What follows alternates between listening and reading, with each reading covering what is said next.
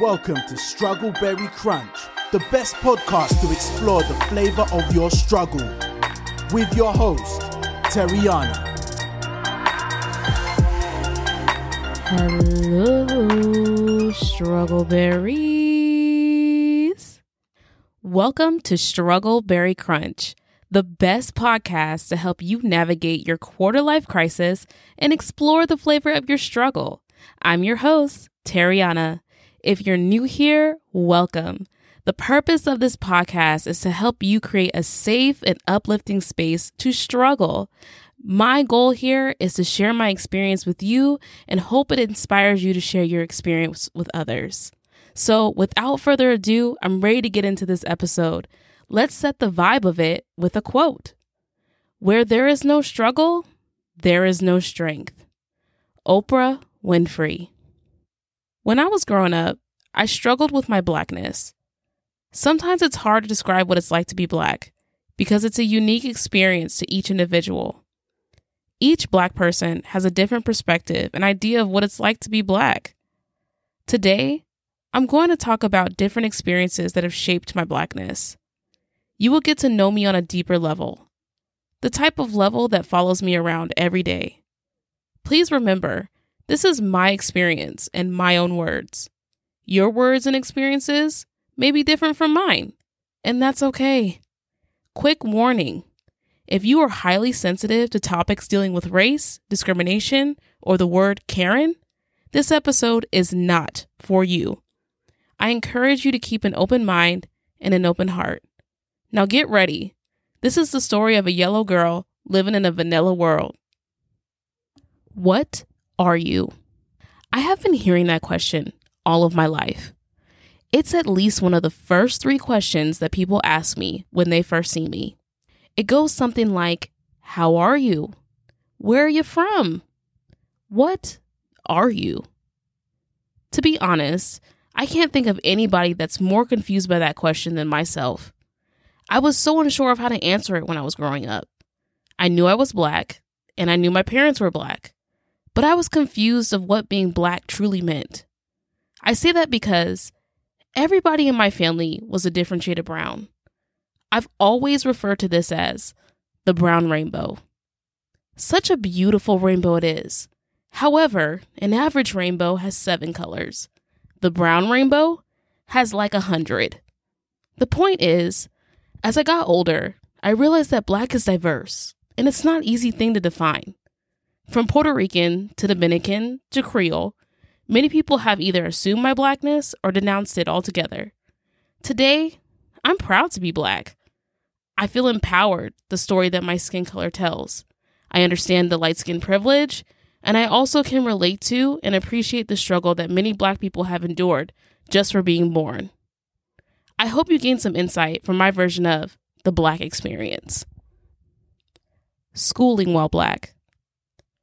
I used to be ashamed of the way I looked, and going to a predominantly white school in Bellevue, Nebraska didn't help either. Every day I went to school with kids that looked nothing like me, and they reminded me of it every single day. Not only were the kids confused by my looks, but I was too. I had short, thick, coily hair that I kept in French braids, very full lips, a little wide nose, and pale pasty skin. If you saw me, and you were from a suburban vanilla area and didn't understand the brown rainbow yourself, you probably would have taken a second look too. And I completely understand that. However, going to public school was a battlefield for me. The problem wasn't the stairs. The problem was the response from the stairs. The elementary school kids were ruthless. They would call me garage nose, light bright, half-breed, and anything else they could think of to make me feel like crap. But the real hardcore trauma and bullying was centered around my lips. For some strange reason, elementary school kids and soon future adults were obsessed over the size of my lips. As the elementary school years went on, kids got more creative in the names they called my lips. As a 9-year-old, if I had a nickel for every time a little grade school butthole insulted my mouth, I would be a freaking billionaire. Trust me. Things got a lot better in middle school. Everybody was unattractive, and it seemed like we were all on an even playing field.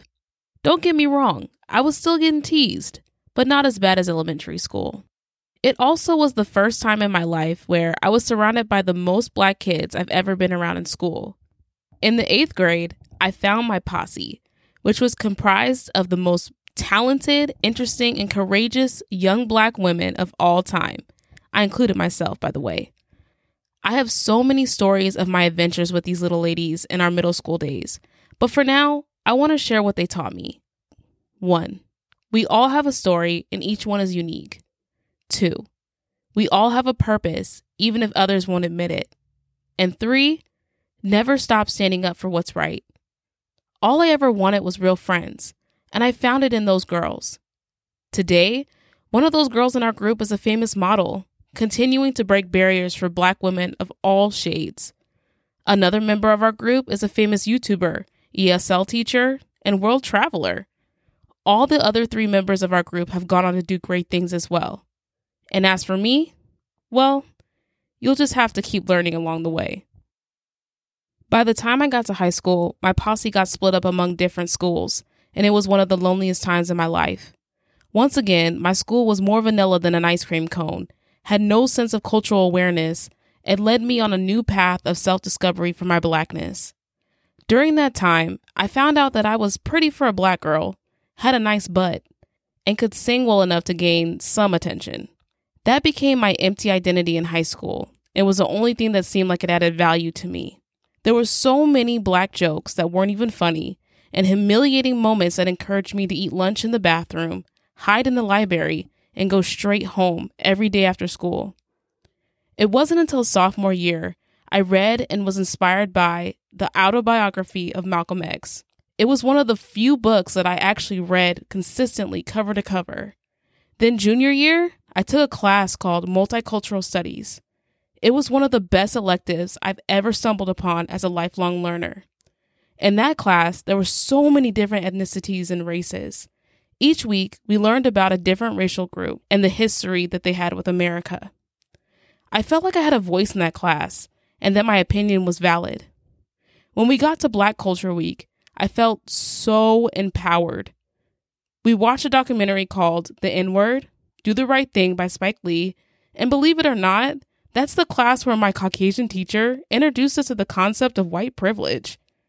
It was classes like that that made me feel like I mattered. That class made me feel like our story isn't just slavery and the civil rights movement, but that the marathon continues. I get to be a part of a generation that helps continue and expand the narrative of Black lives as we come closer to the possibility of our version of a happy ending. By senior year, that possibility seemed even closer as I prepared to be one of the first people in my family to go to college, later graduate, and get my first BS job. Working while Black. I got my first job as a hostess when I was 17 years old. I worked at a restaurant that was very popular in Bellevue and a great flexible place for teenagers to work. As the months went on, I started to notice that Black people didn't last long there, and I was the only Black person experiencing consistent employment by that establishment. And trust me, I wasn't the only one that noticed. A couple of months in, I remembered that it was a nice typical day at work and I was settling into my hosting shift accordingly. A few hours later, an interesting Caucasian lady in her mid-80s walked in and sat in the booth in front of me. The lady was wearing a smelly jean-stained dress and wore a peculiar look on her face of confusion for the first 30 minutes of her visit. Eventually, the lady slowly raised her shaky hand in covert efforts to call me over to her table. The lady had been staring at me for at least 15 minutes straight, so I made sure I walked over there pleasantly, but cautiously as well. As I approached the table, the lady proceeded to say, "Excuse me, dear. How are you?" I said, "Fine." Then she asked, "Where are you from?" I said, "Nebraska." Then she looked at me with even more confusion and seemed to muster up the courage to say, "Let me ask you something else. What exactly are you?" Even though I knew exactly what she was referring to, I followed with the statement, "I'm not sure what you mean, ma'am. Can you Be more specific? The lady then proceeded to ask me, "My dear, are you half Negro?" You heard me correctly. With the biggest smile on my face, I looked at the lady and said proudly, "No, ma'am, I'm full Negro." And then I walked away confidently after telling the lady I have to get back to work. Now, I haven't been everywhere yet, but in my experience, if you want to find out what a stranger truly thinks of you without even asking for their opinion, go behind a customer service desk, give them a microphone labeled Karen, and enjoy the show. I've had so many inappropriate, ignorant questions directed at me throughout my part-time job career. For example, do you have lip injections? Why do you look black and white at the same time? Is that real? Is it true what they say about black women? And everyone's favorite question of all time, can I touch your hair? The hair thing was always a hot topic at work. I personally always struggled with my hair for many reasons. It was one of those things that no one could relate to unless they had it themselves. I spent so many years straightening it, relaxing it, and damaging it in order to fit in. Eventually, I gave up and kept it in my favorite protective style, which is known as box braids. This was the only style that I truly felt beautiful in. I loved it, and it loved me back. I remember back in the day, at some jobs, I would take home a pamphlet of the dress code that read, "No braids, no dreads, no twists, etc." So basically, leave your culture at home. It's not professional here. But I didn't care. I spent at least 20 years of my life in braids, and I wasn't going to stop then, and I won't stop now. My hair has always been one of the biggest things that contributed to my identity as a black person. Fast forward to 2021, thank goodness for the Crown Act that allows men and women to wear their hair in the style that works best for their hair type. I don't live in fear anymore of my hair or the possibility that it would prevent me from getting a job. But would it prevent me from getting a date? I don't know. Let's see. Dating while black. Do you all remember the childhood board game, Guess Who? That is exactly how my dating life can be described up until this point in my life. I never knew what I was going to get. Dating while black has been extremely interesting, especially when it comes to the men that I've met in Nebraska. California too, but that's another story for another time.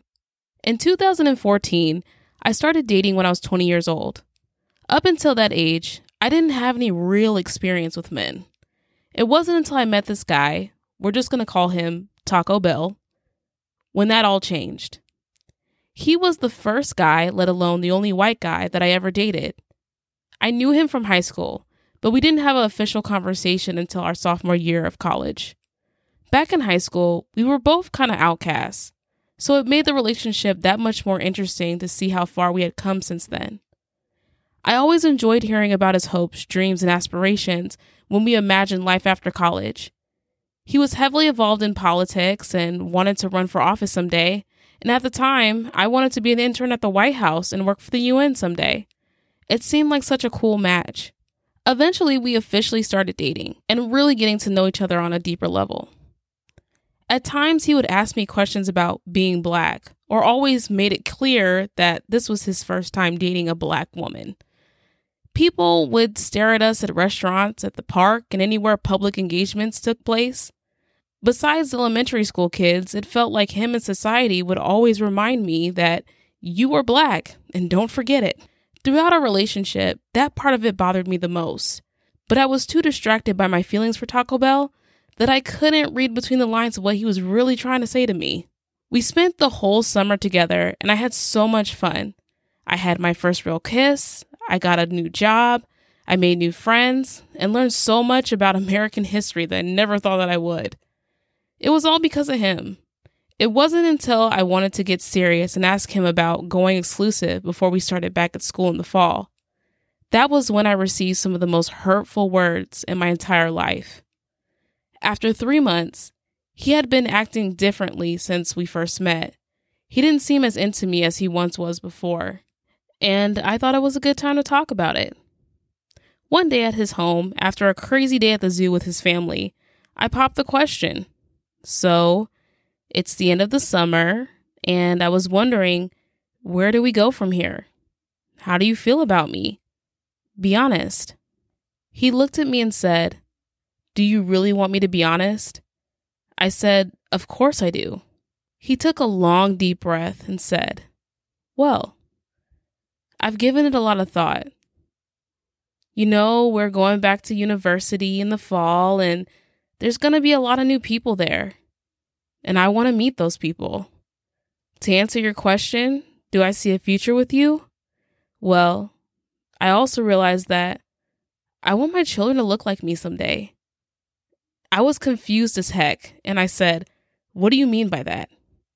He said, "Not to hurt your feelings, but to put it in perspective for you, I would marry Emma Stone, but not Nicki Minaj. I'm finding myself attracted to Black women, but I don't want to marry them. I never felt more inferior than that moment in my entire life. I remember feeling so unattractive and distraught. The last thing he said to me before I stormed out of his house was, "I'm not sure if I'm making the worst decision of my life or the best decision for the both of us." I didn't know then, but that moment and those words would carry so much weight in the future when it came to self-love, self-care, and self-worth. Now, the moment you've all been waiting for. What is the flavor of my struggle with my Blackness? The flavor of my struggle with my Blackness is chocolatey. That may sound cliche or even bizarre, but it makes sense to me.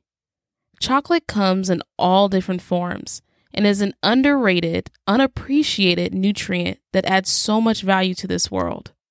For many years, I didn't appreciate or understand myself or my Blackness as much as I do now. I am proud to be who I am and continue to learn about myself and my past every day. The only person that I need acceptance from is myself. Once you accept yourself, the world will have to accept you no matter what. Life is about 10% of what happens to you and 90% of what you do about it. We can't change the past, but we can influence our future.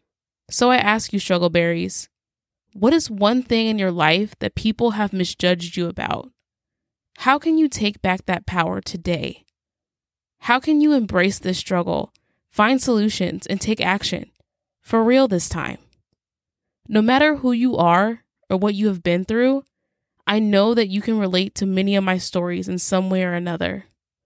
Let's not let color, creed, gender, or status divide us, but bring us together and learn from one another. I want to hear from you, Struggle Berries. What did you think of today's episode? Do you have any ideas for future episodes?